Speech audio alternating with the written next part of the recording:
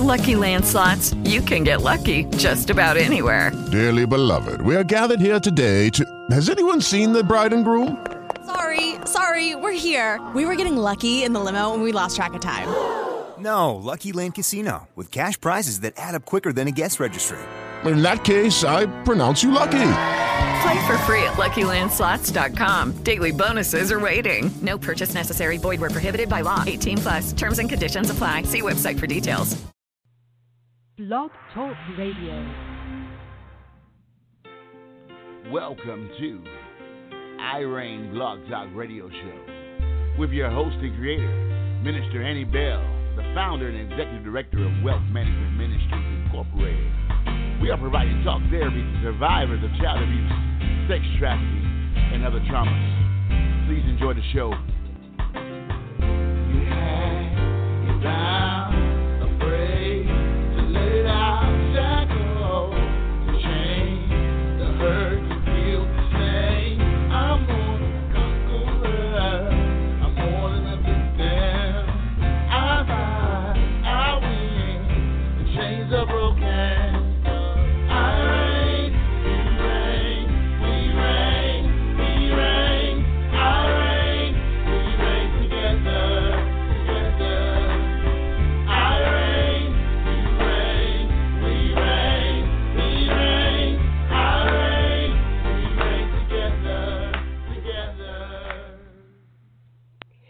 Hello again. Good evening to you, my friends.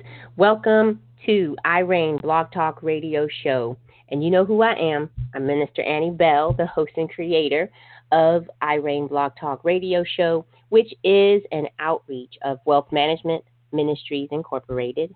Now, we here on this show, what we endeavor to do is to bring talk therapy to survivors of child abuse, sex trafficking, and other traumas.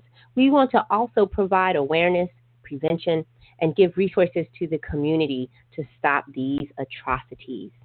Tonight is a very special night, and I say that all the time, I know, because I get so excited about what we're doing here.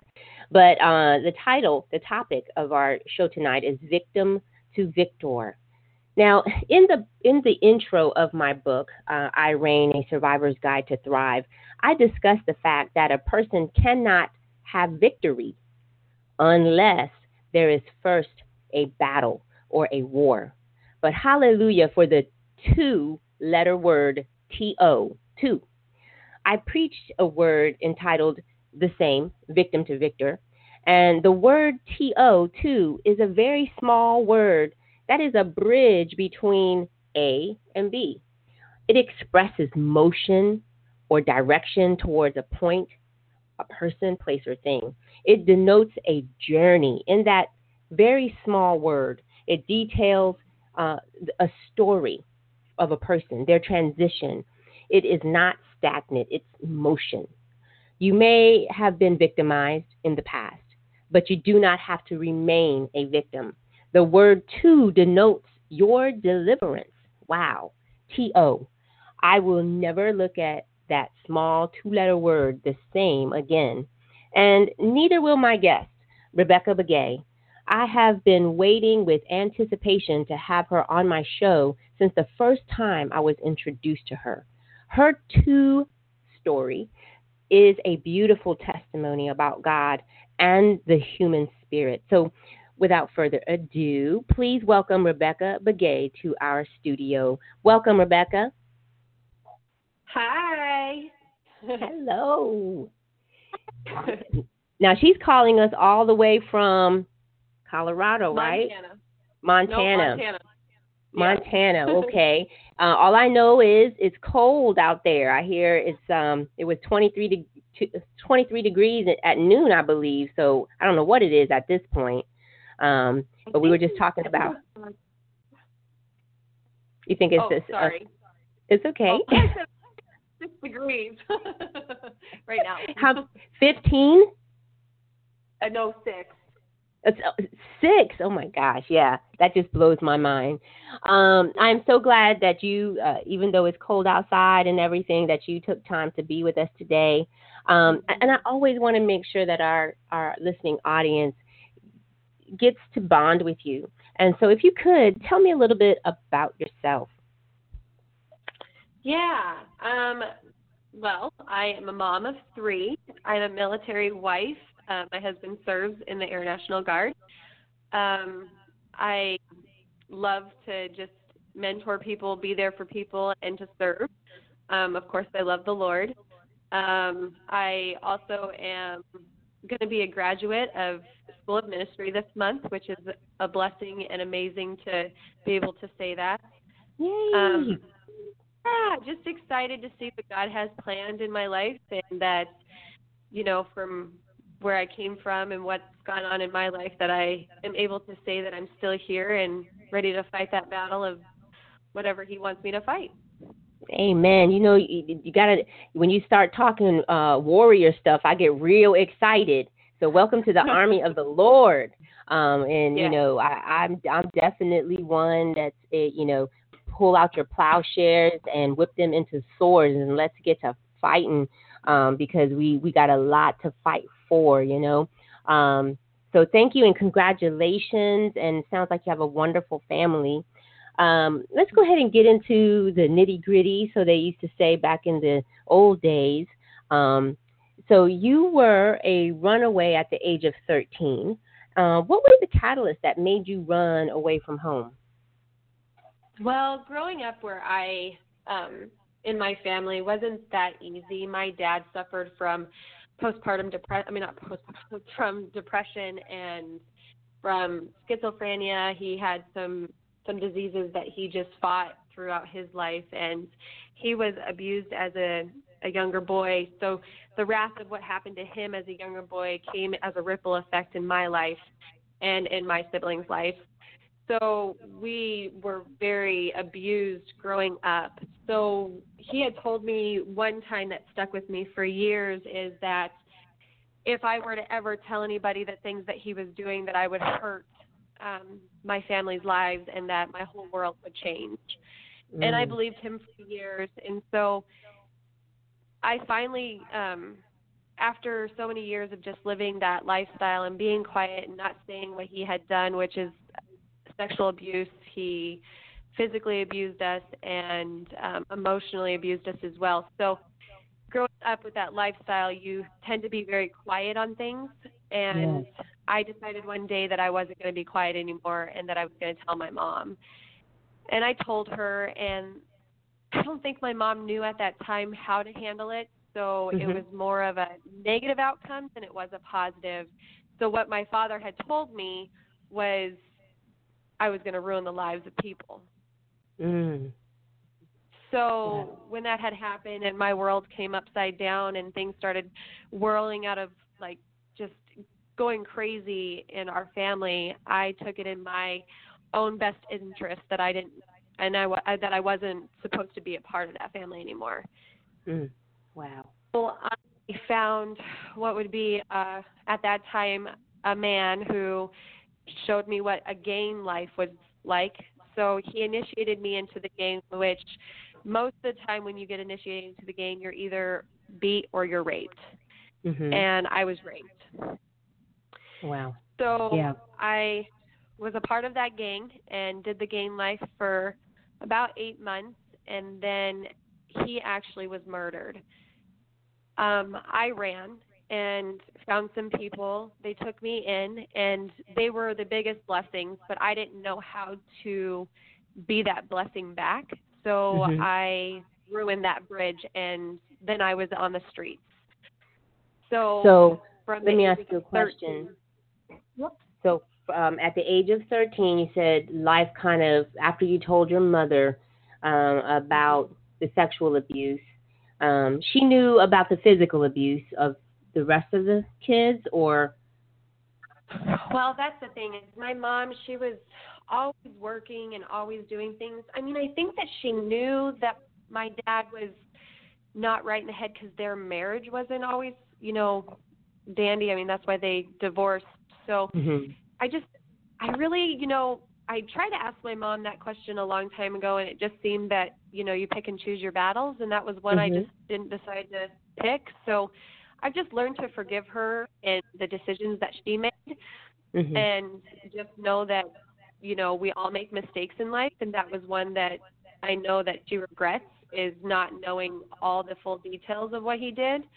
So that's kind of where it lies now. So it's kind of like water under a bridge where I just don't bring it up, and, people need to be forgiven for it. So I just have learned That's to exactly just true.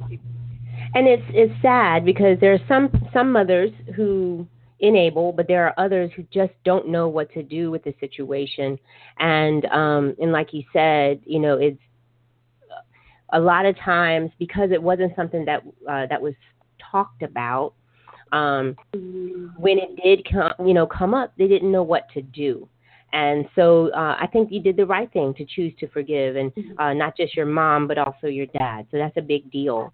And so you ran away, and then you were introduced into the gang life. And in the gang life, to be initiated in, you had to, like you said, either get beaten up or raped. And you said when you were raped, was it rape by just one person, or was it then rape by the entire gang? You're raped by the entire gang. So every man that was a part of that gang would actually have a piece of who you are. So that was the first time that I ever actually felt the beaten, battered part of my life, of this was all I could do. So you can kind of say that sex has always been a part of my life since I was 5. Wow. So I was already trained to not care. I mean, if you were to go back into the full story of what my dad did, my dad wasn't the perfect father. So we saw a lot with what he did after my mom and him divorced. So really I just became numb to that fact of my life, was this is what men do, and this is what I have to just live by. And right. I just sucked it up and dealt with it. And the after effect of it was horrible, but then again, I just started doing drugs and to numb the pain. So, and that again is, when you look at the percentages of how many addicts were actually suffered trauma, some type of trauma, mostly sexual abuse, it's around 89 to 95% of all addicts. And because they have to turn to something, and especially when it's a child, the developmental stream has been interrupted. And so they don't even really know the right way to cope, how to cope, because that's a huge thing. Like you were saying, you were being molested, you were being abused, in many areas, and you were only 5. And so trying to learn how to cope with that, plus the weight of having to carry the secret. I know that was one of the hardest things when I was being abused, the fear of the threat that it could actually come true was enough to keep me quiet for many years, And so I can definitely understand what you were feeling as a child. And so when that again, that development is interrupted, our coping mechanisms or even our survivor skills, we can only do with what we know. And so, I applaud you for surviving that, all of that, and that you can actually reflect back and not have bitterness and hate, because that is, cancerous. So, so I applaud you for all of that. Thank you. It wasn't such an easy road of being applauded in. To go back to that time frame, I mean, now that God has literally taken me from the pit of all hell to coming out and being that victory and having the victory in Him has made me the person I am today. So, but going through the whole process of being in the gang, getting out of the gang, having a hit out for you, and going through those emotions on the street, you do become in survival mode. And I don't think I ever got out of survival mode for a long time. Going forward with it, it was more of an emotional ride. I locked my emotions away. I never cried. I never said self-pity me. I never was one that would show those emotions unless I wanted something. I wasn't the best of persons. So I lived on the streets here for that time period until I was from 13 until I was about 14 and a half. I was turning 15 that summer. If I am able, I'm going to ask you to bookmark it right there. We have to take a quick station identification break, and then I want you to, go ahead and pick up where you left off. Okay, so everybody, please keep your cheeks in the seats. We'll be right back in 2 minutes. Sadly, today, most of us know at least one person that suffers from addiction or substance abuse. Addiction does not discriminate. No age, gender, race, or classes of people are immune to the horrors of addiction. This epidemic has ruined families, claimed lives, and left loved ones devastated. Over 100 people die from overdoses daily, and over 20 million Americans suffer from some form of addiction. For this reason, author Lloyd H. Bell Jr. has written the book Clean and Serene. The author is an addictions counselor and recovering addict of over 13 years. He knows and has first-hand experience of being caught in the grips of addiction. Clean and Serene provides experience, strength, and hope for the still suffering addict. It can also be used as a tool in recovery. Whether it is used in a group setting or individually, this book was written to assist in the recovery process and encourage.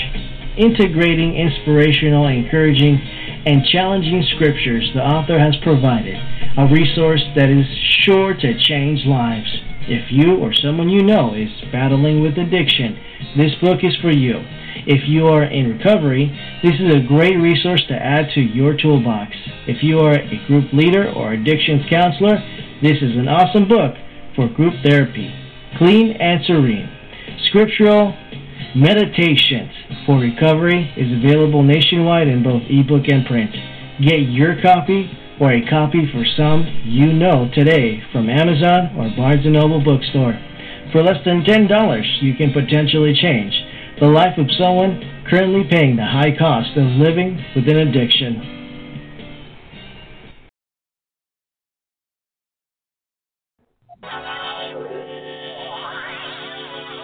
Welcome back to R.E.I.G.N Blog Talk Radio Show with your host, Minister Annie Bell. Like he said, welcome back to the R.E.I.G.N Blog Talk Radio Show, powered by We Inspire Network Radio. Me, again, I am your host, Minister Annie Bell. I do want to issue a trigger warning for survivors who are listening in tonight. Please do not suffer alone, first of all. If you're unable to recover from it quickly, I urge you to contact someone who is able to help you. I don't know if you're working with a therapist or a counselor, if you have a friend that you can reach out to, connect with someone. I urge you to. Also, we do have prayer available on Thursday nights at 9:30. And, of course, you can always connect with me or my team on Facebook and Instagram and the Twitter. So, look us up. We're there for you. Our number for the prayer line is 530-881-1212. Access code is 225-184-078. If I read that off too fast, just look down on the slideshow that is provided for you, and there is a graphic there for that information. Now, again, you're not by yourself.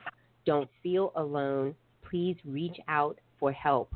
We are back with Rebekah Begay, who is a survivor of not just sex trafficking, but abuse and in many different facets. So welcome back. Thank you for not only staying tuned, but, surviving such a past. Rebekah, thank you. Yes. Now, before you start, I did want to ask you, we did a show last week on survival sex. And those are basically it was for the teens who ran away. And we know that sometimes 10-year-olds and 9-year-olds run away as well. So those who are out on the streets and do not have a means of supporting themselves, they have to turn to giving sexual favors to get things like food and somewhere to live. Now, is that something that you had to do during that time, or did the gang have a place for you to stay, and did they provide food? So after, because the gang life didn't last for very long after the man that when I went into the gang, he actually was murdered when we went to California. So that's where he was actually initiated into, was in California. So he took me to California for the 6 months that we were there.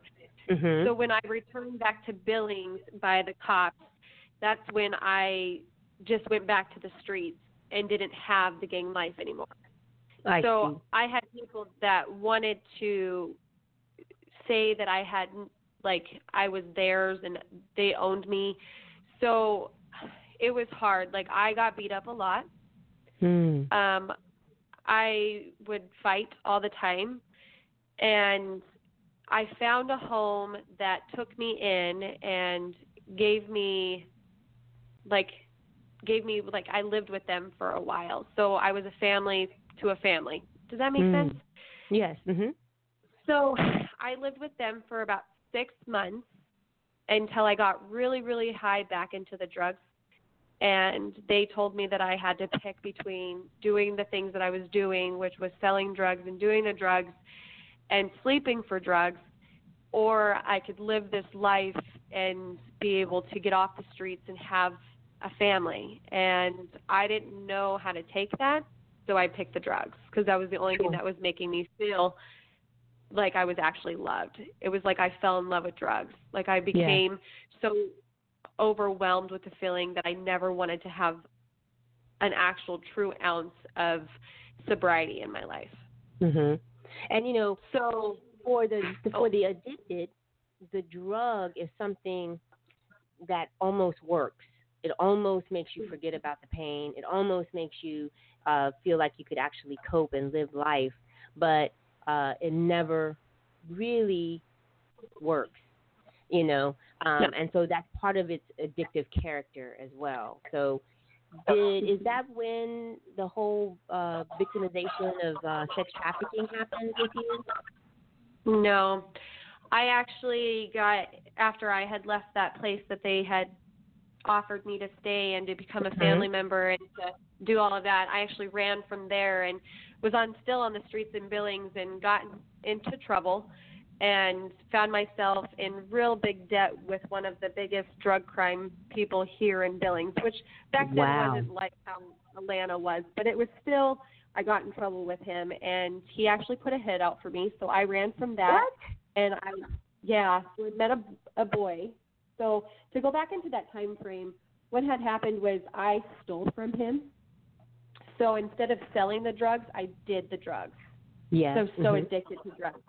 So I was addicted to methamphetamine back then. And I found myself, instead of giving it and, having people purchase it for me, I was shooting it up and smoking it. Wow. Mm-hmm. So I took his money. I took what he was making off of me, and he owned me. So in a way, you can say it was sex trafficking, but it wasn't. It was more of labor trafficking. And now that I know what labor trafficking is and I know what sex trafficking is, back then you would have never thought of those things. You're owned by these people. So I ran from that, and my brother, for some reason, caught wind of my problems, and that's my older brother, and he had called me and said that my sister Shanna was going back to Atlanta, Georgia, and I could go with her. And my mom gave the permission for me to go and to try to get my life back on track. So I took the opportunity. In my eyes, it was a big city, and I was going to have fun. In Jasper, Georgia. Okay. And so we moved out there, and I lived with her for about 6 months to only find out that she was pregnant with another man's baby, and her husband didn't know about it. So, but I did. So to make this story not so long, because that one would be a long story to go through, pretty much it was like a soap opera. Like, I was the person that knew about it. He didn't like that I knew about it, so he beat me up and kicked me out of his house. Oh, my God. And little did I know, I knew, but little did they know I was pregnant when I had went to Atlanta, Georgia. Oh, my gosh. So I did a lot of drugs with him in the time frame, and I knew I was pregnant. I didn't want the baby. I was then going through more emotions as a young mom to be, and no dad. Didn't know who the father was. So I ended up having a miscarriage because of the things that I did to myself, and then also with the wrath of him picking me up. So I then once again, feeling ashamed of who I was and feeling like I had no family, I left again. I moved in with some people that lived across the street from my sister in Jasper. They got a place for me out in Jasper, out in the hills. I worked for Ingalls and Wendy's and tried to get my life back on track again. I wasn't on too many drugs, but I got bored. And so there was a hotline that used to come on the commercials all the time at our house. And I jotted down this number because I had a phone at work, and I called this hotline. And I met people all through Georgia. I met a lot of men, and I began to have sex with them to just have feelings. Like, I just never knew how to deal with myself, so I had to find something that made me feel good. So that became what I started doing. My sister reached out back to me and asked me if I could move to Canton, Georgia with her. And she told me and promised me that the world, like their household has changed, and Bobby, my brother-in-law at the time, was different. So I moved with her thinking that I was going to have a family, only to find myself being the maid of their house and taking care of their kids. Wow. After living in their cold basement and being treated like Cinderella, I called that hotline again to find somebody that could give me love. And now, when you say the hotline, I'm thinking it was a hotline for, like crisis help or rape help, but you were calling this hotline to get hooked up. Is that what I'm saying? Understanding? Like, you know how they have the dating sites now? Yes, Yeah, so like 15, 16 years ago in Georgia, they used to have this hotline that would pop up on the like TVs, and it would say, call 1-888, da-da-da-da, and find yourself a mate, is what it used to say. And I was intrigued. I was like, well, I'm really bored, and I'm a teenager. I'm 15, and I was like, I want to have fun. Wow, okay. So I'm glad I clarified that, because I'm thinking, okay, what in the world? What kind of hotline? But I'm glad you clarified that. So you said, I know. So you called the hotline again. I did, and I actually met a man who, at the time, was my knight in shining armor in a way. He came and picked me up, and he was a gentleman. He showed me that he had lots of nice, pretty cars. He had money. He took me out to lunch, dinner, breakfast. It didn't matter, whatever I wanted. He bought me clothes. He did dance classes for me. He just was that person that was into who I was, and I never felt that before. So I fell in love with him. He met my family. He met my niece and my nephew at the time, my sister's kids. He even sat down with my sister, and they had lunch together. And we just dated for 6 months. It was like 6 months of bliss. Wow. Until one night. And that one night was the starting of my pure hell. I'm gonna, you know what? I'm gonna put my audience on a cliffhanger right here. If you will allow us to take another brief break, and then we'll be right back to hear about this hellish night. 2 minutes, everybody. Hello, everybody. My name is Minister Annie Bell, and I am the host of R.E.I.G.N, Blog Talk Radio Show, where we endeavor to bring talk therapy to survivors of child abuse, sex trafficking, and other traumas, as well as being the vehicle by which we use to bring awareness and resources to the community to aid in the prevention of these abuses. R.E.I.G.N, which is a declarative acronym for the individual survivor. That means I identify myself as a survivor, no longer a victim. R, reclaim my life. E, excel at living. G, grow in Christ. And N, nurture myself and others. This declarative acronym has developed into a victorious lifestyle brand that empowers and aids in the healing journey of survivors of abuse, sex trafficking, and other traumas. I have also written a book entitled, with the namesake, R.E.I.G.N, A Survivor's Guide to Thrive, which is now available at Amazon.com and Barnes & Noble. Pick up your copy of my book today and join me every Tuesday night at 8 p.m. here on We Inspire Network Radio, where together, through God, we win. If we endure, we will reign with Christ.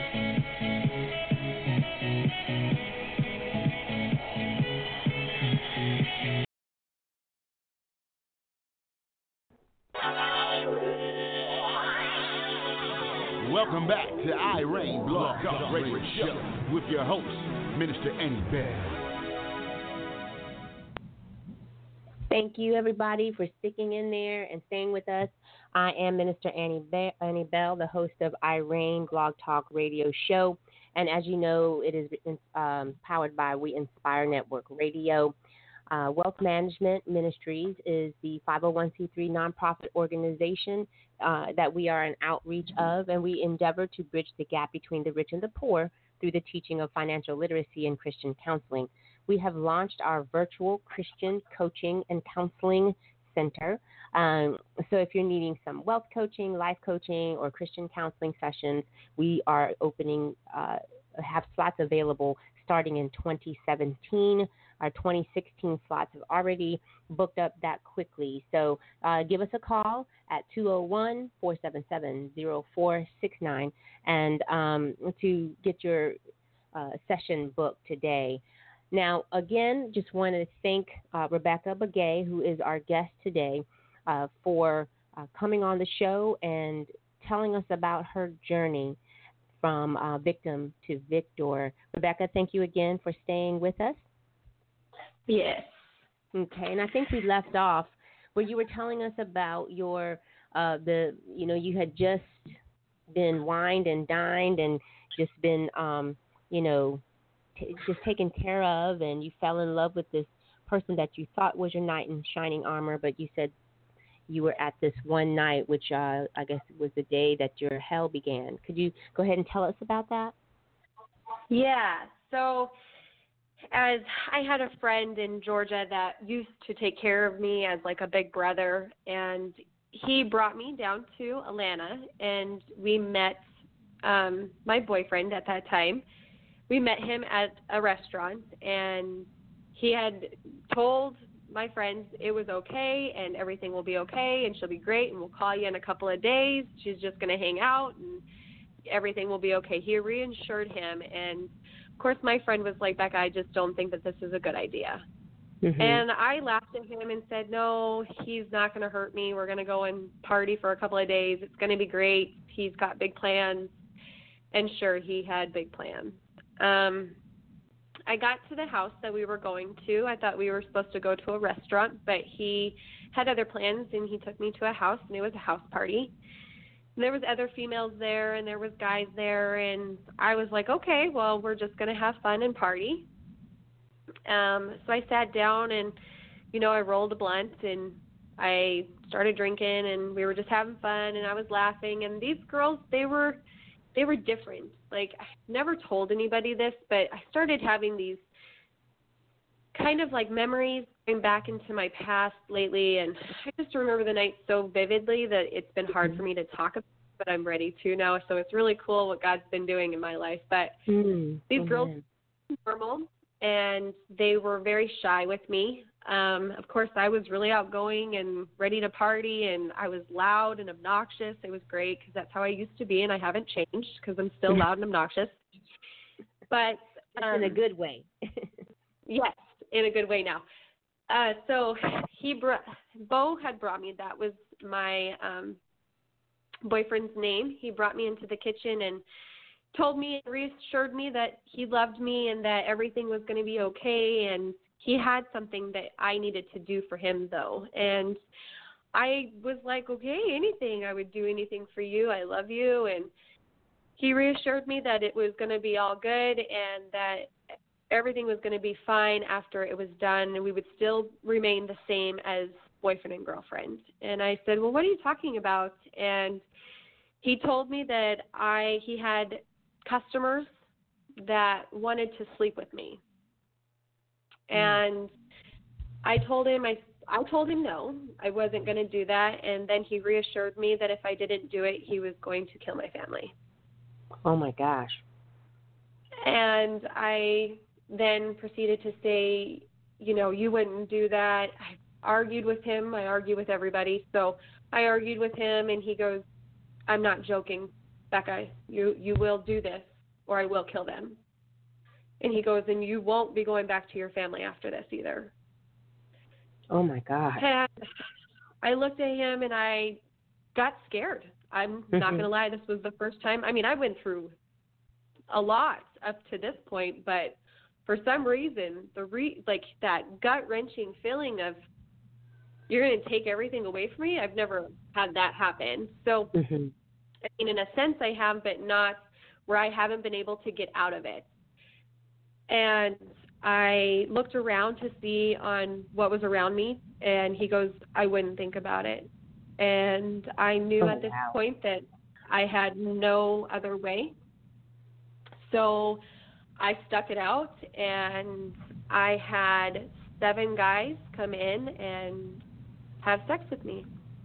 Oh, my God. And he laid there next to me telling me and reassuring me that this is the thing that's going to happen, and I needed to pretty much buck it up and suck it up, or my family, they were going to die. Ooh, so and you were 15. I was 15, yep. Wow. Okay, go ahead. I'm sorry. Oh, no, you're okay. Kind of made my head go back to, anyways. Yeah. So and if you need to take a moment, we can. I know sometimes talking about it. So you just give me the word, and we'll throw a commercial on real quick, okay? I will give you the word. So I went through the emotions of it. After they were done, I wasn't the same. Like, sure. The feeling that you have after you watch them pay him to sleep with you, you feel dirty. Wow. You feel ashamed.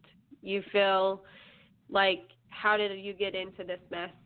And how are you going to get out of this mess? I then became very numb. I never had ever done so many drugs that night. There was bruises on my neck. I was bleeding out of my private areas. They beat me, like bad beat me. So, and it was like they just got up and walked away like nothing, and they didn't care. And so, the emotion through that night was the hardest. After that, I became very numb. I then became their recruiting officers. What they called me was I was the recruiting person. So I would go out and recruit girls. I was high marketed back then because I was 15, and when you're 15, right. You're more expensive than what it would be for an 18-year-old. That's right. People pay more for 15-year-olds and 14-year-olds and 12-year-olds and all of that. So I became his money bag. I saw a lot of money going in. I recruited a lot of 14 and 15-year-olds. I had the face of what he said, an angel, that people would come to me and I could get them to understand and to want to be what I was doing. And really, that's not what they did. They just took the girls after I lured them in. I became friends with a lot of these girls. I mean, you do life with them. You watch them have to go with a guy that they don't want to go with, but they have to have that face of, I'll do anything for you. Mm-hmm. So going through those emotions of watching us all go in and out of rooms and being together was emotionally and physically draining. I was dehydrated a couple of times. I mean, your body just never recuperates. That's right. That's right. So I guess the one thing that I would want to go through would be the memory of one thing that happened, and I tried to block it out, and I never could, and I didn't know why I kept having these dreams of this girl, and now I know why. But there was one close friend of mine, and I watched her pretty much get murdered. Oh my God. And so that was the biggest struggle for me in my time with trafficking during that time. I began to look like what people would say now, what a prostitute, those ugly prostitutes, not trying to laugh, but people do portray that as a word that doesn't need to be brought up to, because I know that some girls look trashy because they don't know how to keep themselves up, and that's because of the drugs that they're doing. Right. So I started to look the parts as that drugged girl that didn't look right, and people stopped purchasing me, and my regulars stopped coming around. So Bo sold me. Wow. Another trafficker. And do you know how much he sold you for? Yes, I went for $5,000. And sex trafficking is big business. The nuts and bolts of it is the reselling, because unlike gun trafficking and drug trafficking, selling the body of a person is a commodity that just doesn't run out. So you can sell them over and over and over again to the not only the highest bidder, but the highest bidder, the Johns that come around. And so I believe it is like a $290 billion business around the world. It is quickly becoming the number one world crime, and it is horrendous and heinous. It's the nature of it, because like you were saying, the so-called boyfriends are turning their girlfriends, turning them out, and the amount of Johns that they have to service is unreal. And at that age, when you're so young, so we're talking about, again, statistics around the world, 4-year-olds having to sell their bodies up to 20 to 40 times a night. And I'm sorry, I'm a grown woman, and one time a week is good enough for me. But to think that you have this baby who has to do this for upwards of 20 times or more a day is unfathomable. And then you look at the girls whose private parts are almost mutilated, and some of them can't have children ever in their lives because of the damage that is done to their reproductive systems. So it's sad. Physically, spiritually, and mentally, it annihilates the person. And again, that's why it's such a big deal, Becca, that you have survived.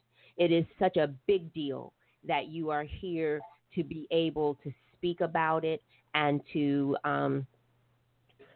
be able to help others to turn around and be an illuminator and light the path for other people. I'm going to go ahead and skip this last commercial break because there's so much still to cover of your life, and I want to make sure that we do that. So I'm going to skip that. I'm just going to make a quick announcement that for those who are needing to have some advertising space, we do advertise on our show as well as on our R.E.I.G.N network. We Inspire Network Radio, so please give us a call, 201-477-0469. We are here with Rebekah Begay, who is a survivor of a heinous crime of sex trafficking. And, when I say survivor, I mean she lived through hell. Now, Rebekah, tell me, how did you finally escape sex trafficking? Yeah, so that story, it's so crazy when you think about it now. So as I was being sold to another trafficker and going through that emotions, there were so many people in the midst of all of that. I mean, I wanted to say one thing. Just know that if people are buying, they are not people that look like they're grungy. They can be cops, they can be lawyers, they can be any of those in that nature. And I was purchased a cop. So that was one thing, and that's one story that I will hold on to. Now, not all bad, and I'm not saying not all law enforcement's bad, but you do have your bad apples in those. And so certainly, I just be cautious. And if you are out there, I don't know, my heart just really goes towards, helping in any kind of way that I can. So, but the way that I was able to run from human trafficking, sex trafficking, I was sold to my next trafficker, and that's where I was at. And they brought me to this house. I had a sheet over my head. It was black, of course, and it took us a half hour. And I got to where I was familiar with, and that's East Point, Atlanta. And I was then sold to an older gentleman who was in his 60s, and I became his pet. That's what he called me, was his pet. I became his. So he did what he wanted to do that day. I mean, I can go, if I need to, into detail. It was really just, normal sex of what he wanted. He then told me that I needed to shower up and get ready for the night. So I went into the shower, and I literally burnt my skin to freezing my skin. I didn't want to get out. I felt betrayed by Bo because he sold me, and I couldn't believe the things that I did for him. In that sense, back then, that's what I thought. Because when you agree to something, you agree to that person. Even if I slept with so many people, and that's what's so crazy when I see other victims or people that don't want to talk to authority, is because they're so attached to their trafficker. And I know that feeling because I was attached to him. But he broke that bond, and he broke that way between me and him and sold me. So I felt very gross about who I was, like he didn't want me no more, things like that. So as I was in the bathroom and as I was doing more drugs, so I had always drugs on me, and I did a shot of cocaine, and for some reason that day I felt the Lord. And that's the only thing I can think of, because he put it in my head that it was okay and that I needed to run and that I had family, and no matter what my sister did, she was still family, and that I was still loved. And I just felt that spirit that I needed to leave. I didn't know how, but I knew I wasn't going to have sex anymore. I knew I wasn't going to do this for the rest of my life, and I wasn't going to die having sex. Yes. So really I took what would be the bullets, because they would shoot you if you left. Well, I was like, okay, I'm going to take the bullet. I'm not going to die having sex, and I proceeded to go outside the bathroom, and I approached a man, and I said, do you want to go outside with me? And he said yes, which I've never been given that opportunity in the whole time. I was always with somebody, or, always with girls. But he was still with me. He had his, he was armed. And I told myself, I said, okay, let's, go outside. And we went outside, and I was smoking with him. And he got distracted, and somebody called him from inside, and he turned his head, and I ran. Wow. And I was running down the street. They were chasing me, and I was running. And I dodged the bullet down an alley, turned again down another alley, and I could hear them coming, and the only thing I saw was a garbage can. And I jumped in the garbage can, and I put garbage all over the top of me. I barreled myself all the way to the pit of the garbage, and I sat there. Jesus. And I waited for 2 hours. And after I didn't hear any more rustle and bustle on the outside, I felt as if I was okay to get out. I jumped out of the garbage can and headed towards the train station. That was a couple of blocks down from there. I got to the train station. I had people ask me, are you okay, ma'am? Are you okay? I didn't talk back. I didn't know how to talk to them without, I didn't know if they wanted to purchase me. That was the thing that was in my head. So I kept quiet, and a couple helped me with some money, and I got on the train. I had my backpack still with me, and that backpack had, drugs in it and things that I had for my possession, which that backpack, actually the things inside of it got stolen on the train. I got downtown Atlanta by the boulevard, and I went out. I started to walk up the street. I saw a coffee shop, and I saw a payphone, and I called my friend that dropped me off 4 months previous to that. Wow. And that all happened in 4 months. I swear, sitting in here, I'm so, what's the word? I'm so tense, and I'm frightened. I was frightened for you. I mean, I felt every step of your run. And my heart is so sad about what you went through. But I am so thankful today that you made it. And I'm sorry, you're okay. I'm sitting here crying, but I'm just so thankful. I was crying, just have tears coming down the face. I can talk. Oh my God. So let me get myself together. So you got away, and like I said, I could feel every step of your run. I tell you, your story needs to be a movie. All that you went through in that 4 months, it's like you lived a lifetime. And I just praise God that you made it. We only have a few more minutes. I probably should have did this as a 2-hour special, and I may have to bring you back on because I hate having to skip over so many things. But it's okay. Tell me quickly, how did you put the pieces of your life back together? I know God had a huge, intricate part of it, but what were your 1, 2, 3 steps that you did? And this is so that whoever is out there hearing it, that they can possibly be able to put those practical steps to use. And I like the first thing you said was run, even if you have to dodge those bullets. And go ahead. But what other things did you do? So God has been so I'm thankful for God. I'm thankful for everything that he's done in my life. There's not a day that I don't say thank you to him. God was looking out for me in ways that I didn't even know. Yeah. He had been there all along, and I knew that.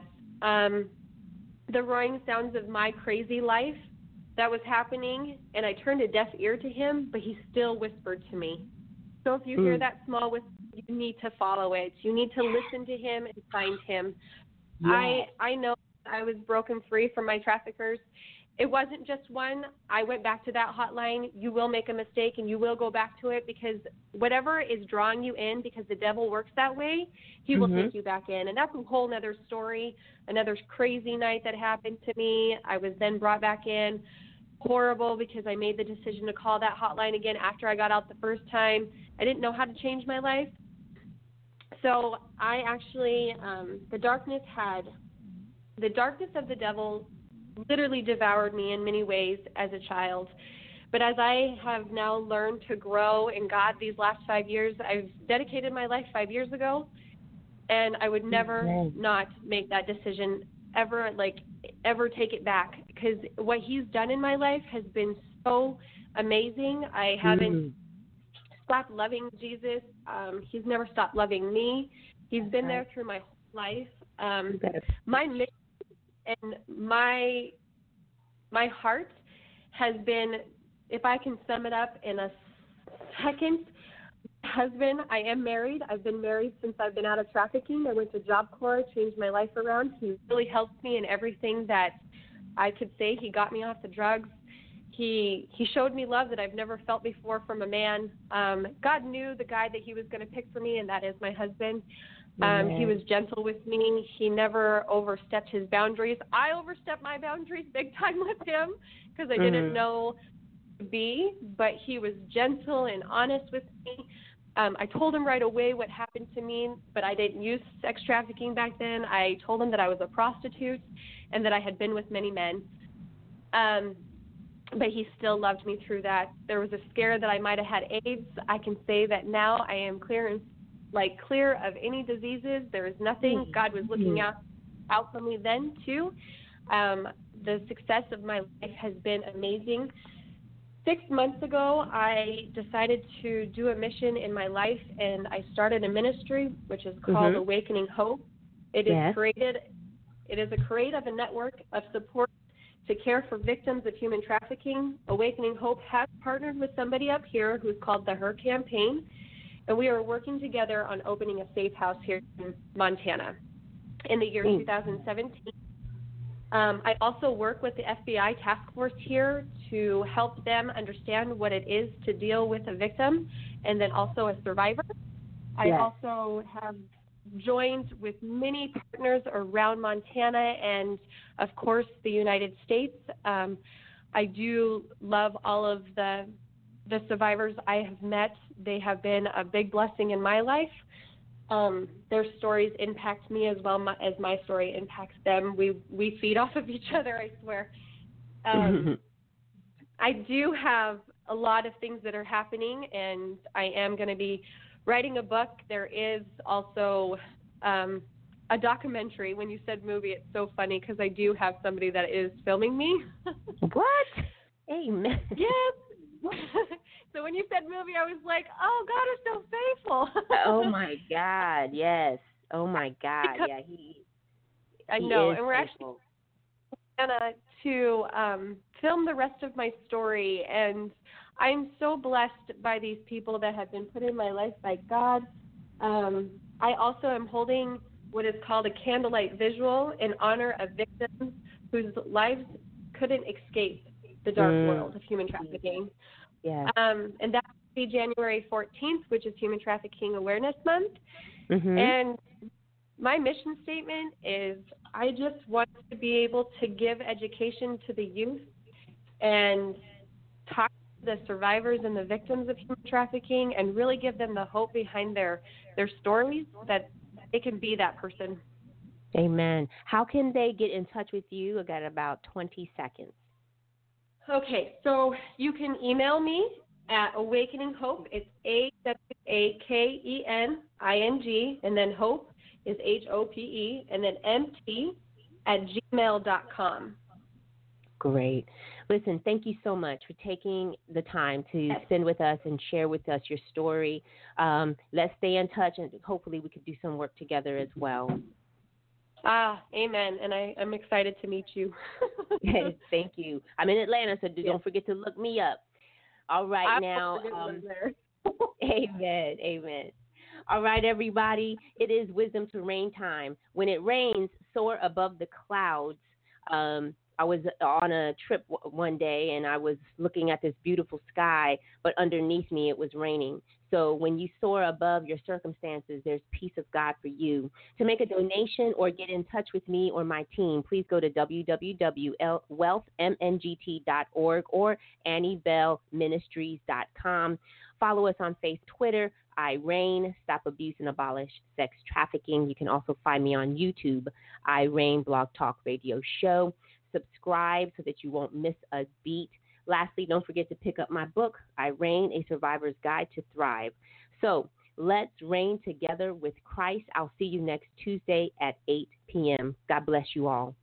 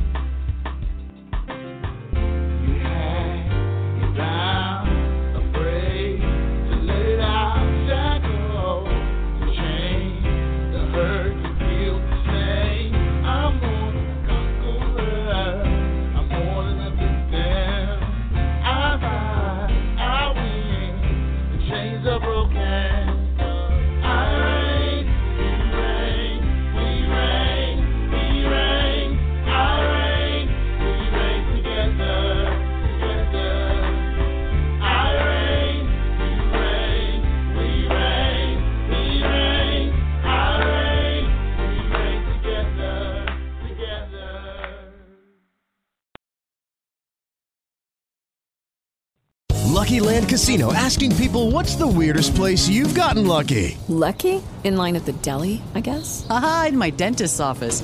More than once, actually. Do I have to say? Yes, you do. In the car before my kids' PTA meeting. Really? Yes. Excuse me, what's the weirdest place you've gotten lucky? I never win and tell. Well, there you have it. You can get lucky anywhere, playing at LuckyLandSlots.com. Play for free right now. Are you feeling lucky? No purchase necessary. Void where prohibited by law. 18+. Terms and conditions apply. See website for details.